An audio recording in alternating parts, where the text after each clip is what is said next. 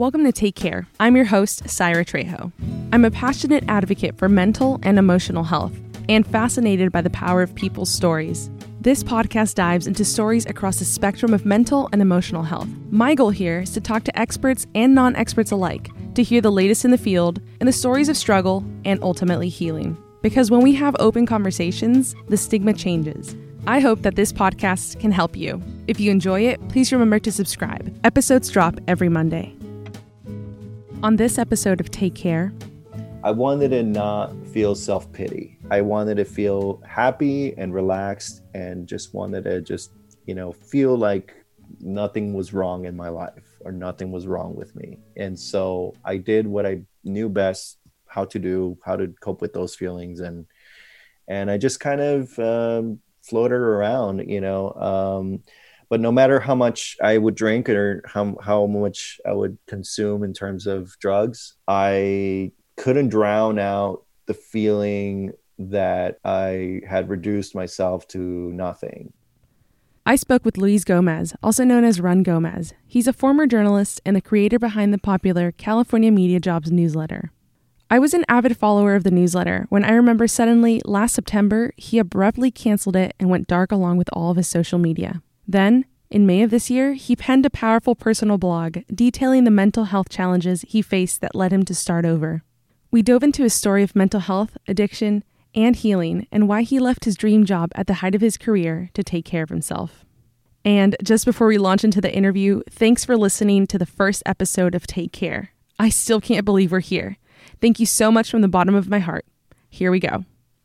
First of all, I just want to say a huge thank you to you for agreeing to be a guest on this podcast. This is brand new for me and just really exciting to have you on because it's interesting just kind of how things happen.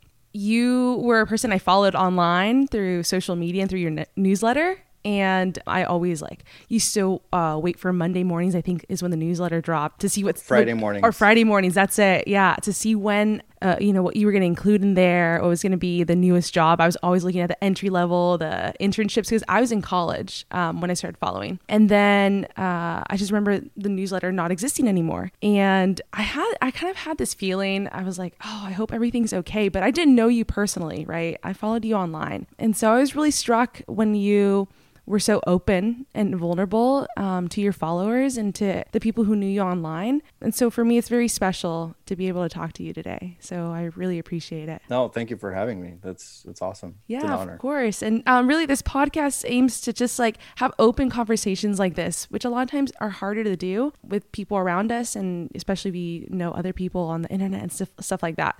So it's great to have you. And so I think my first question is your social media handles and your online name is Run Gomez. Where does that come from? So I started my Twitter when I did a marathon in 2011. I did the Pasadena Marathon in 2011, and I wanted to live tweet my marathon. So every mile I tweeted out something, and I think I had something pre-written for every mile. So it's 26.2 miles. So it was a total of 26 miles.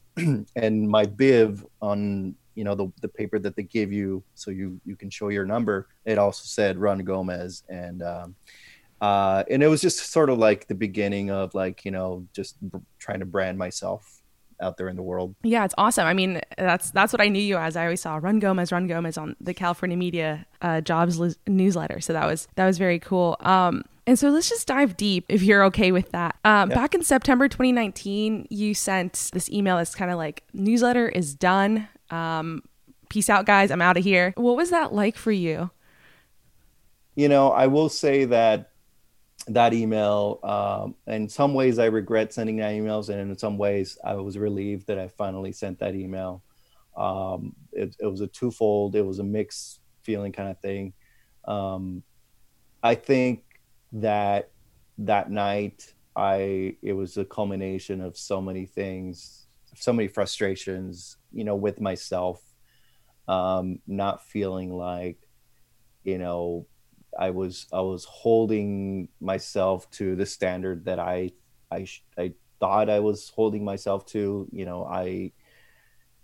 I felt pretty disappointed in myself. I felt like I had failed everyone, and I felt like I was just a terrible leader, and I should not be part of the conversation or part of the journalism conversation anymore. And I admit that it was a very selfish thing to do at midnight, or very late hours of the day.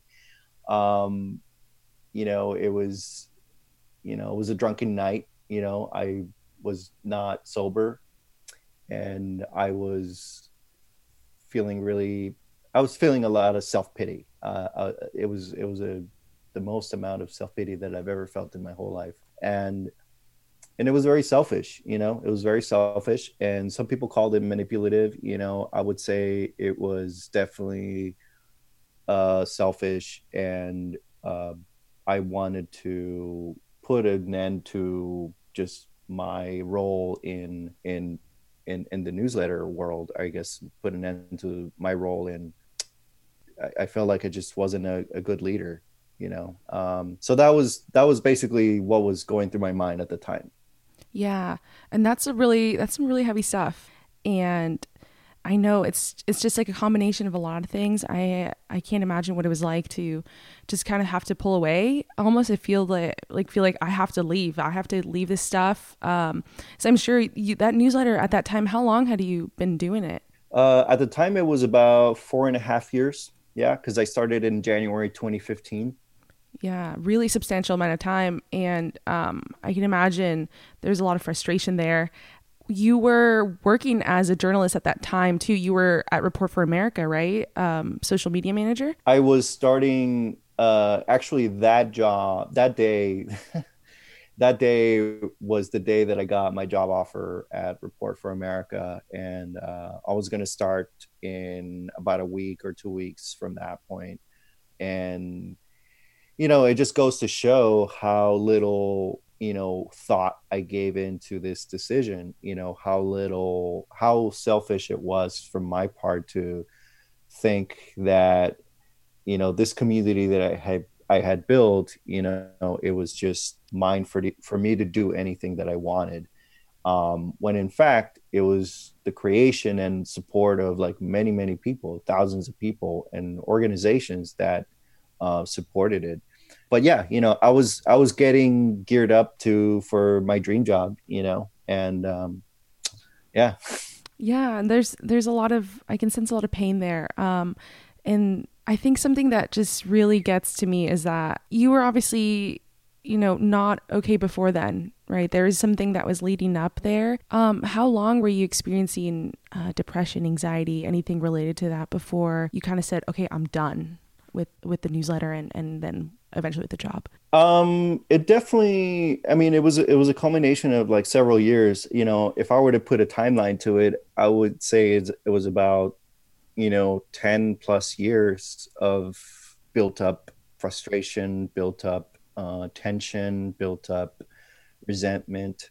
And if I were to, articulate it in a short sentence, I would say it was basically all of my childhood traumas and the traumas that I had experienced from a kid manifesting themselves in my adult life. And my traumas manifested themselves in terms of coping skills. I learned coping skills that were unhealthy and harmful, but they were my coping skills. It was the way I navigated the world. It was the way I could survive in the world. They were like survival tools.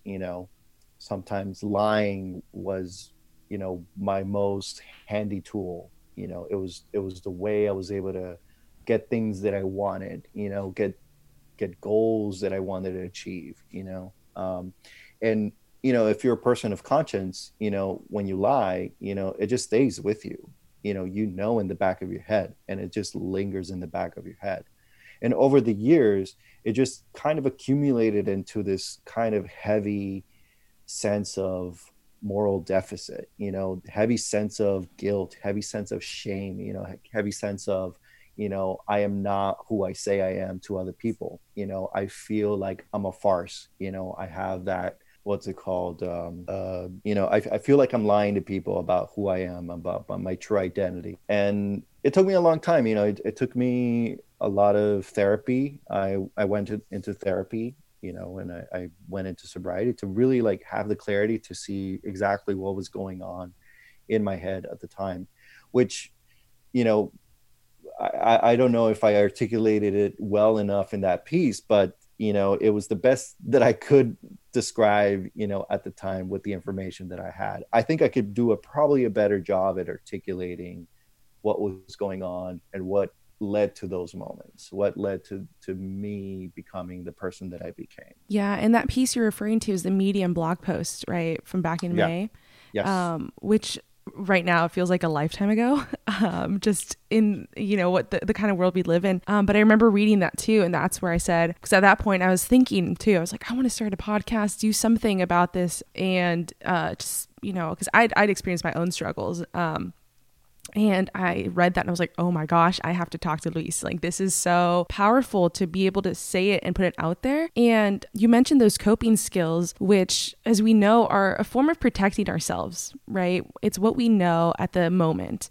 And hindsight is always 2020. And after, treatment and therapy, like you mentioned, sobriety, other things like that, changing our life, we can always look back and say like, hey, like I wish I did this different. But in those moments, that's what we knew to do. And I think you mentioned something interesting in a coping skill of lying, in that, our body is actually uncomfortable when we do that. And so it creates that physical stress too. And to carry that is very, very difficult. And for a lot of different people, there's different types of coping skills. I have a slew of my own that I've been able to say like, hey, that's not too healthy to do, or maybe I'd like to work on that. So thank you for sharing that. Did you think maybe the profession you were in, journalism, contributed to kind of the snowball effect of childhood trauma, things you've experienced, and just the job itself?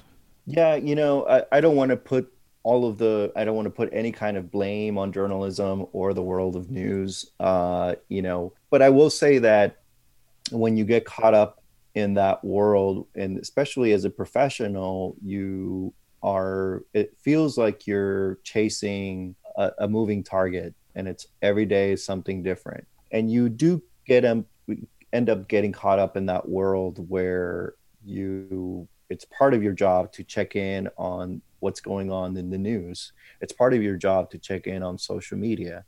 It's part of your job to engage with readers who are frustrated, or with other journalists who are also frustrated. So as you become part of that, as you develop this daily habit of constantly consuming bad news every day, you begin to see the world. It changes the world, the way you see the world. It makes you a little bit more cynical. It makes you a little bit more of a pessimist. It makes you feel like there is no hope.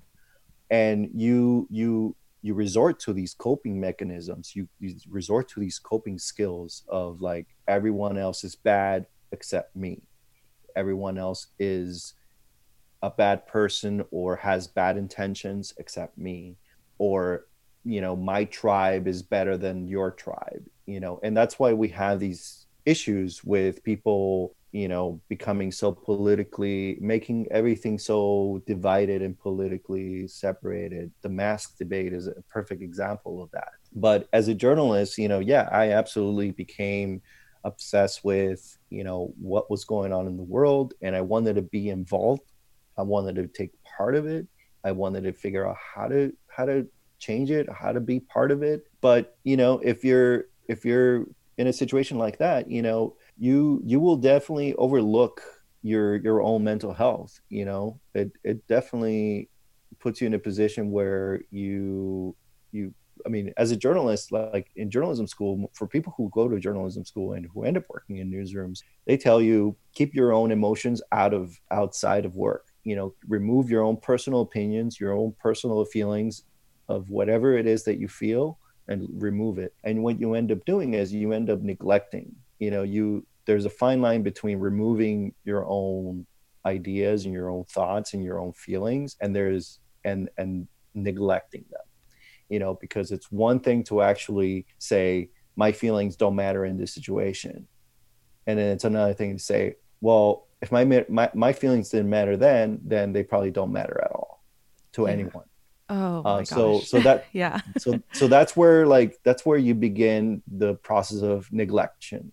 Most journalists will probably think, oh, that's the that doesn't make any sense because I take care of myself. I drink myself tonight, to bed every night, and I don't know if drinking is the most healthy coping mechanism. Yeah, absolutely. Oh my gosh, you just like targeted some of the things that just I think about all the time because I was on the track to become a journalist. That was my dream, right? I followed your newsletter because I wanted a job. I wanted to get a gig. I was like all or nothing, and just to hear just it's intense. It's really intense, and the landscape is changing a lot. And that piece about take your emotions; they don't matter in the story. But that can get translated on afterwards. And I can totally see how that at least happened to me. I was very early in my career. I wasn't even like, I was still interning, but I can see how that, could have gone, that got to me too. And for you, like, did you feel like you were being overworked or that you put that pressure to overwork, yourself while you were in the industry? I would say, for me, it became a matter of resentment.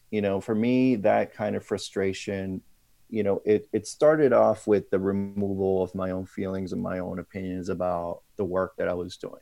So once I started with that, then I started doing the resentment that, well, if I can't speak my own feelings, like my feelings are boiling up, they're like bubbling up, and I can't help it. So what do I do with that, with those feelings, with those intense feelings? I repress them. I pull them down. I don't have an outlet to let out, let people know how it is that I feel about this.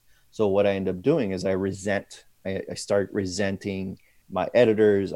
Start resenting the, the people, in who my sources, institutions. I start resenting other people, and resentment is a form of trauma, and most people don't like to recognize this at all, and I don't know why, but resentment is a form of trauma. If you feel resentment towards somebody, so say it's somebody who did something to you many years ago in your childhood or when you were younger, that resentment is a trauma that stays with you forever unless you actually pay attention to it and address it. And for me, that trauma eventually led to intense feelings of loneliness and depression, and feeling like I was not valued or I was alone in the world and nobody could understand me. So I'm going to go drink or get high. Mm-hmm. Yeah. Oh my God. Those feelings just bubbling up, like you said, it leads to a lot, and it's a huge weight to carry on our shoulders, especially as we, go into the world with the structures that we've seen, the goals maybe that we have, the dreams, the ambitions, but to carry that and feel like, oh my gosh, then what's the point? What's the point of doing any of this? And that is a very, very scary and dark thought that can pop up for a lot of people, myself included. And it's just so powerful to speak it out loud, I think, to be able to say, yes, at one point I thought, everything was against me. I had that resentment. But to be able to recognize it as a form of trauma is very empowering. And did that come with the therapy and with the healing? Yeah, I would say my therapist has done miracles on me. I have no idea how it happened, but my therapist is has helped me uncover, not only uncover the traumas, but like she's also taught me how to recognize certain things as traumas, like resentment as a form of trauma. And the more I look back at, past instances and the way I reacted to things and the way I held certain feelings about certain people, I recognized that was those were very traumatic things to carry, things that make you, that make you a person that you end up not liking very much. Yeah, absolutely. And just to be able to use the word trauma, I think, even because I just recently, I was very reluctant to say it. Things I experienced in the past were traumatic because that word can be so, it's so heavy. And a lot of us don't necessarily know what it means. I always substitute it in place like distressing things or things that cause discomfort. But to use the word trauma is powerful too, because it recognizes that we've been hurt. we've been hurt, and we in big ways and little ways, but our pain is our pain. Away with comparative suffering. Like, that is not helpful for anyone. Like, we carry our own pain, and our own pain is ours. And so to be able to recognize that is so amazing. And to see how kind of those life patterns as children, what we learned, what adults around us, other people showed us, carry on as we become adults and we become conscious beings in our world and society. And so I think it's just so, it really warms me to hear you talk about your therapy experience, your journey of healing. And I know, like, it's not done, right? This is a lifelong thing. It's just lifelong, and it lasts for a long time, but it's powerful. And just to go back a little bit, back to when you kind of cut everything, you're like, I'm out of here. Bye. Like, I don't need this anymore. I'm going to work on myself. Where did you go physically, and where did you go mentally? Man, that's a good question. Physically, I went nowhere. I basically, I dug myself a little hole called resentment and hate, and I went and crawled in there, and it was nice and warm and cozy, and I stayed in there for a long while. I felt hurt, I felt abandoned, I felt all the feelings that I wanted to feel, so I could justify my own self-pity and my own selfishness. And I did what I knew best on how to deal with those emotions. I drank every day, all day long, and I got high, and I just wanted to forget. I wanted to not feel self-pity. I wanted to feel happy and relaxed, and just wanted to feel like nothing was wrong in my life, or nothing was wrong with me. And so I did what I knew best how to cope with those feelings. And I just kind of floated around, but no matter how much I would drink or how much I would consume in terms of drugs, I couldn't drown out the feeling that I had reduced myself to nothing. I had reduced myself to a very unimportant person, and I lost my identity. I think when I left journalism, journalism was a big part of my identity. And most people, when you work in an industry like this for many, many years, it becomes part of your identity, especially when you develop a brand name for yourself, a newsletter, and that thousands of people recognize you for. Suddenly, like, not having that, you feel like you lose your identity. Like, you don't know who you are anymore. You don't know what you are in the world anymore. You lose your place in the world. And that's kind of where I was. I felt like I didn't know where to go, who were my friends. I didn't know what was real. I didn't know I didn't know anything. I was completely lost. Mm-hmm. Oh my gosh. Yeah. That feeling untethered, I think, can, that and that feeling itself is just so fed by shame, I think. And that shame is one of the most destructive things that we can feel as human beings. It is very difficult. It's difficult to talk about. Even, like, we don't want to talk about shame because it's just hard to recognize it in other people and ourselves. And I can totally see how that led to the substance use, the alcohol use to cope, right? These are, like I said, protective measures, and we use things like this to cope, to numb. And how long were you kind of in that hole where you were in the resentment, and before you started, like, the healing and moving forward from that? I think I would say it definitely started with, I think, if I were to talk about two different things, it's like, for me, it was twofold. Mm-hmm. One was the mental health aspect to it, and then the other one was the addiction part of it. Mm-hmm. And the addiction part of it definitely, for people who may or may not know much about addiction or recovery, is that addiction is such an insidious disease, not because it leads you to consume, a substance that could kill you, but rather because one of the first things that addiction does to you is it isolates you. Yeah. It creates this world in your head that forces you to self-isolate. to basically separate yourself from those who would support you, those who would nurture you, those who would provide you with understanding and love. And so it isolates you. It tells you, it creates a paranoid brain in your head that tells you everyone is against you and everyone wants to harm you. Yeah. And that's what addiction does to you first. It isolates you. For me, my mental health part of it, led me to, feeling like I was lost. I had no identity. I didn't know where to go. I didn't know where to start or what to do with my life anymore. I felt it was sort of like over. For me, it felt like it was over. So I spent like a couple months from November, December, and then January, just feeling sorry for myself, Yeah. Feeling resentful towards others. I was very mad at the world. I was very mad at everyone, because I was like, how could nobody see my pain? Oh my gosh. How Yeah. could nobody understand my pain? Like I'm like at the bottom of the pits, Yeah. of my worst point in my life, and nobody's reached out to me and said, hey, are you okay? Nobody did that, and I felt really resentful as a result of it. But then like January, February came around and I was feeling a little bit more resolved about, getting back in touch with my faith and going back to church. And I started doing that. And then this pandemic hit March. Yeah. And sometimes I tell my pastor that, I think this pandemic was sort of my sign, this is what I needed. Yeah.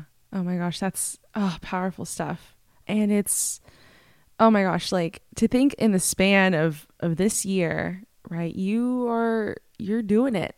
You are working, I can imagine, towards this healing. We're openly talking about it with me, a total stranger that we connected online. And that's just really, really powerful stuff. So I commend you, Luis. That's amazing. Yeah. And I will say, like, it definitely took several months for me. For some people it would take longer. Everybody's different. Everybody processes these things differently. But for me, it took a couple months, where I did not trust anyone. I could not trust anyone.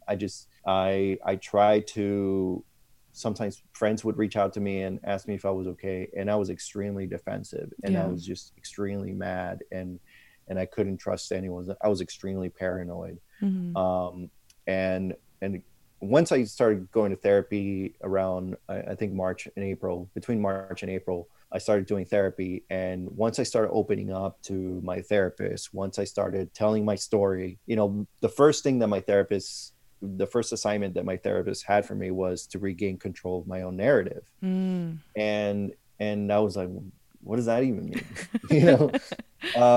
But, I had this narrative that, in my head that, everybody had done me wrong, when in fact, I was just hurt. And I was just hurt, not from what others did to me, but hurt that I've experienced over many, many, many years of trauma.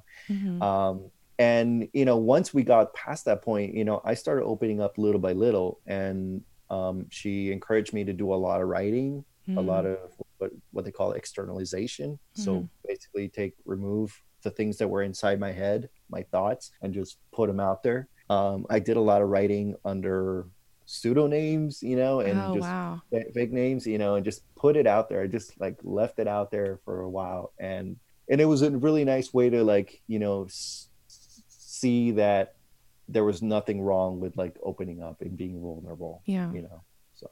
Wow, that's amazing. Oh, so amazing and beautiful, especially to kind of find your identity again, almost. I can imagine, find who you are as a person and be seen for who you are, truly deep inside.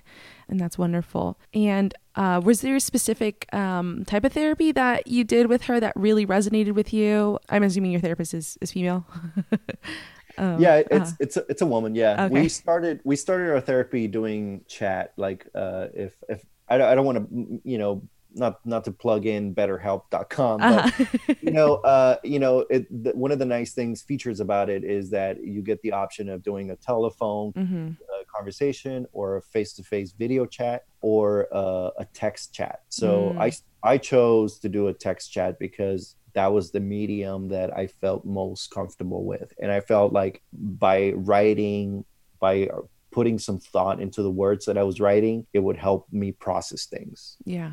Yeah. Oh, I was just reading an article yesterday about the increase of teletherapy now, especially because we can't go into our sessions with in person. And I know my sessions have gone fully remote, like on Zoom, and it's actually really nice. Like it's not too bad. I do miss sometimes being inside their consulting area, and my therapist at least gives me a hug after every session. Nice. And so like, oh, I missed that part. And she had a dog who would come in and stuff. But for a lot of people, that teletherapy is really good and it's accessible.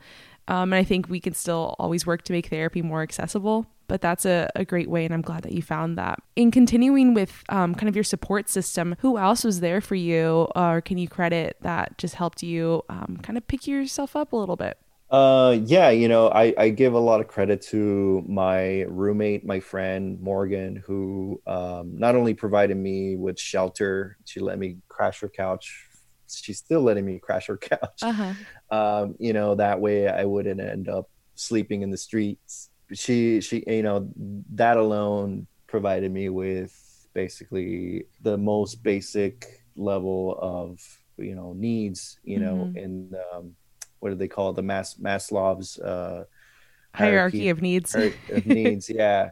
So you need at the very basic, you need shelter, food, and all those things. So she provided that. And, whenever I could get money, I would get a little bit of money to like buy food, and, that kind of started with that. And then little by little, I started building like that trust with my therapist. And from there, she recommended that I go to AA meetings, which I started doing through Zoom. Oh, interesting. And yeah. And, and I started getting plugged in a little bit more with the sobriety community. And I, started meeting people here and there. And eventually I met who is now my sponsor. And he became like a very close mentor, someone that I trust, with my life. And little by little, I just started adding people here and there, so that community that I felt I needed, and I felt like there was a community that I had built, in journalism, and I was kind of like going back to square one and starting that in my own personal life. Yeah. Yeah. And it's surrounding ourselves with these people is so powerful. And finding, like I've mentioned before, the people who see us for us with our struggles, with our vulnerabilities, with our imperfections, quote unquote. That's wonderful. So I'm glad that you found that and you were able to have that. And you've mentioned spirituality, so at least your faith. And how has that helped you in this process? Tremendously. I'm lucky that my therapist is dual. It's got a dual role dual perspective. She's a therapist. She knows the skills and has the background for therapy, to dealing with trauma and those sort of things. But also she's spiritual leaning, and she identifies as Christian, and I identify as Christian.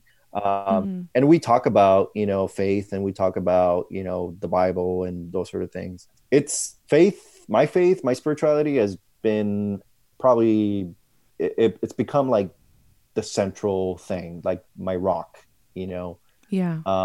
I recognize that there's a lot of people who are secular, who don't necessarily subscribe to one religion or another.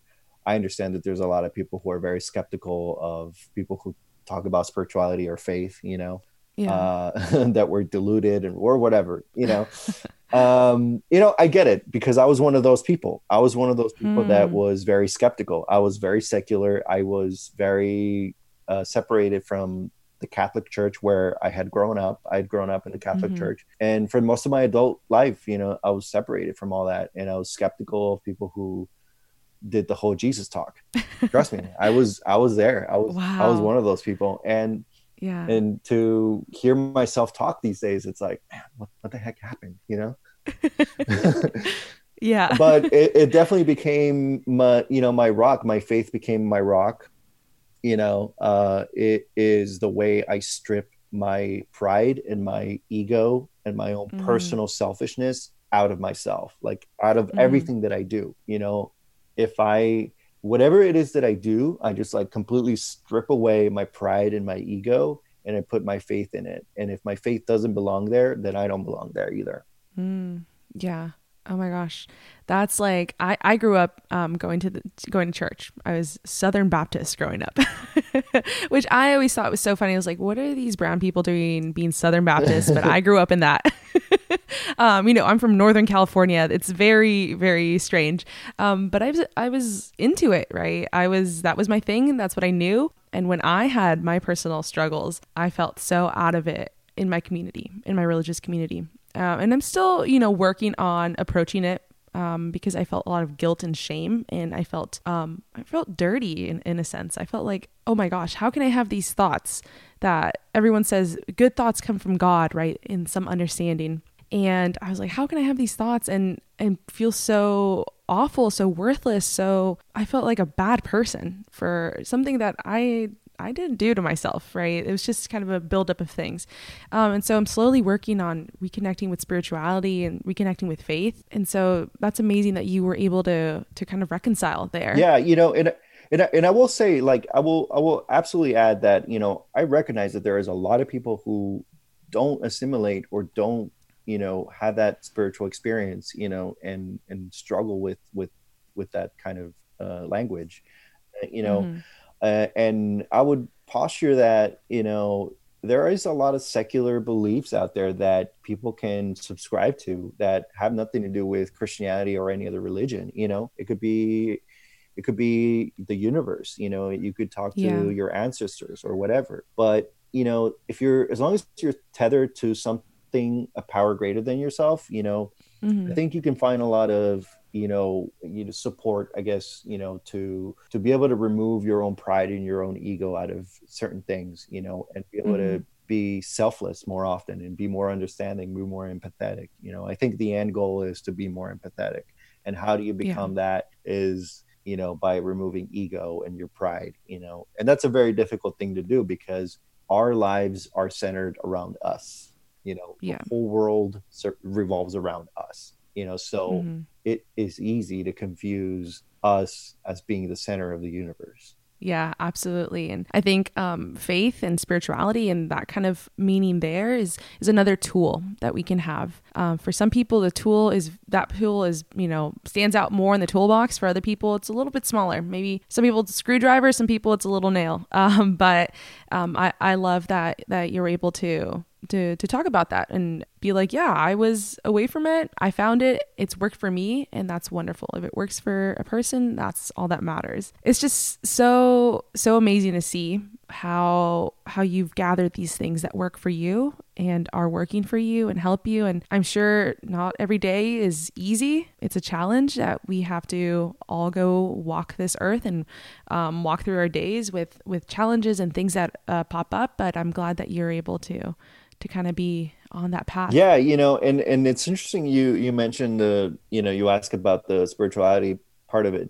I like to preach or not preach, but like I like to repeat to people and say like what you practice is what you become. If what you practice every day is what you become, Mm-hmm. and I had become the product of everyday consumption of bad news or negative news or outrage news, things that would outrage Mm-hmm. me. I would start my day, getting onto Twitter and getting outraged. And I would start my day on the wrong side. And when I did that every single day, it became a really terrible way to think about the world. It became, Yeah. my attitude towards the world became really toxic. And that made me into a very toxic person. Um, Mm-hmm. with very toxic thoughts. But it really makes a huge difference in how you treat each day. What is it that you're doing every day? And media consumption, I'm a big advocate when it comes to media consumption. It's like really, really, really pay attention to what kind of media you're consuming every day. Whether it's social Yeah. media, whether it's on TV, whether it's radio or whatever, just pay attention to like the kind of media that you're consuming because that Yeah. ultimately will definitely affect how you think and see the world. Oh yeah, there's that talk about doom scrolling, right? Where we kind of, especially now, like what's the bad news? And there's something, I studied political science in college too, and we used to talk about negative attack ads and stuff for like presidential campaigns. We do, as much as we don't like the negative ads, or negative news, I might say, or negative things in the media, we do kind of lean towards it, and so that's interesting to say, like, be mindful of what you're consuming, how much of it, and where it takes you. Because it can seem mindless at times, like, oh, I'm just gonna open up my New York Times app and just kind of go through it. But there's things that get to us. Yeah, there's things that stick in your subconsciousness, that feed your Mm-hmm. subconscious. Like if everybody looks at your subconsciousness as you like that invisible stuff that is your beliefs, how Yeah. you believe to be true, what you believe to be true, all those things, confirmation bias, Yeah. we talk about that all the time, where like if you consume news that confirm your bias, what you're doing is basically you're feeding this subconscious part of yourself that Mm-hmm. is becoming more tribal, and Mm. the more tribal you become, the more you crave that confirmation bias, the more you Yeah. crave those kind of news and that kind of social media that feeds into this belief that there are people bad. There are Yeah. really bad people out there that are never going to be like me, that are so antithetical to my values, Yeah. and that's a really, I don't want to say bad habit, I Mm-hmm. would always say, like, more information is better, but pay attention to what it is that you're consuming, because if it's Yeah. confirming your bias, if it's confirming your beliefs, really pay attention to what those beliefs are, Yeah. where it's leading you. This is really powerful. You're a former journalist. You were in the social media world. You were doing that, and so a warning, I guess, to where we consume and what we consume. I think another question I had that just kind of got me thinking is, with your faith and your spirituality, did you develop some sort of contemplative practice, prayer, meditation? Has that helped you, that kind of mindfulness? Yeah, so basically what I've been doing for the last several months is I start my mornings with I first of all I removed caffeine from my diet, and Oh my gosh, yeah. it's made a huge difference. I removed caffeine from my diet, and I spend every morning at least 5 to 10 minutes meditating and just praying. And for people who don't know how to do that, or like me, they were like me, I didn't know how to do that. I did not know what to do. Mm-hmm. So someone suggested to me, just sit still, do nothing, and listen to the wind. Listen to the wind, listen to your surroundings. Don't think Yeah. about anything else, just listen for 5 to 10 minutes, and that's it. Mm-hmm. Just clear your mind for a good 5 to 10 minutes, and basically that's what I do every day. I've been doing that for the last several months, where I sit for about an hour. I've been able to increase it to an hour, where Wow. I do a couple prayers. I try to remind myself, just to have an open mind, an open heart, and basically I ask God to, tell me what to do. Just just guide me. That's it. Yeah. Just don't let me don't let me fall into my warm little hole of self pity. Yeah. Of selfishness. Yeah. Wow. Wonderful. And now, as you've, kind of left that world of journalism behind and that what you were doing before, I understand you've kind of pivoted towards content creation. What are you up to now? I've been trying to like get a little bit more into art. It definitely art Uh, has been a little bit more therapeutic for me. I've been doing photography. I've been doing photography. I've been doing art. I do writing, but writing under like pseudonyms, that mm-hmm. no one will ever find or read or know that it's from me. And I just like try to put it out there as much as possible.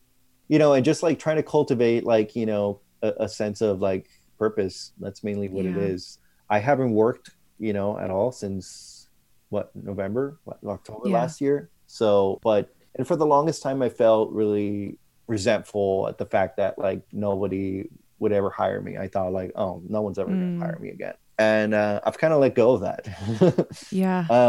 I'm actually really, really happy. Oh, I'm wonderful. extremely happy that don't have to worry about, I don't worry about whether I'm going to be hired or employable or on, I don't think those things matter to me anymore. I've Yeah. completely let go. I don't care what my resume says anymore. I don't care Mm, if, I just, it just doesn't matter to me. What am I doing with my time? Just doing content creation, just doing writing, doing art and photography, and just trying to see if I can get involved with like some other organizations, some nonprofits. Maybe help out with some fundraising. I helped out with my church do some fundraising recently, hmm. and I want to be able to see if I can help out a little bit more with other fundraising. So I'm definitely trying to reach out to nonprofits and say, hey, I have these skills, I have the time, use me. Yeah. If not, that's fine too. Oh, wonderful. I love it. And, pursuing art and things like that and things that interest you, that's wonderful. I remember when I was in a bit of a funk, I just craved some sort of creative outlet. And it was so funny. I remember telling my therapist, I was like, oh, I need a creative outlet, but I'm not good at being creative. And she's just like, oh, just check yourself what you're saying right there. Just do something. And so I love that you were just doing that. I checked out your Instagram page. I saw some wonderful photography, and it's great to see that. And I'm really glad that you've been able to focus on your healing, to focus on your journey. And you said, I haven't worked, but the stuff that you're doing, it is work. It's a different kind of work. It's inner work. It's personal, and it's wonderful. Yeah, and whenever people ask me like, "Oh, what are you doing these days?" Uh huh. and I say like, my full-time job right now is my sobriety. Yeah. It's been my full-time job for the last 3-4 months. That's been my only job. Basically, that's literally all I do every day. Mm-hmm. Just I live one day at a time. That's it. Yeah. You know. Yeah. Have you found that being in the pandemic and sheltering in place has helped you kind of be more mindful and live in the present? Yeah, I would say it has removed distractions. Just the sheer fact that I can't go to the bar anymore, that's Ah, huge. yeah. That's huge, man. That's huge. The fact that I can't go out and socialize, well, that's huge.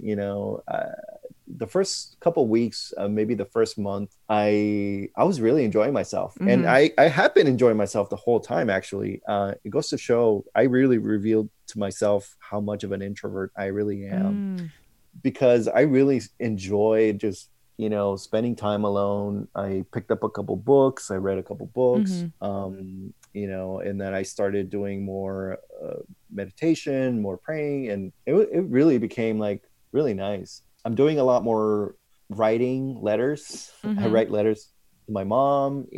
I check in with people that I haven't talked to in years. Yeah.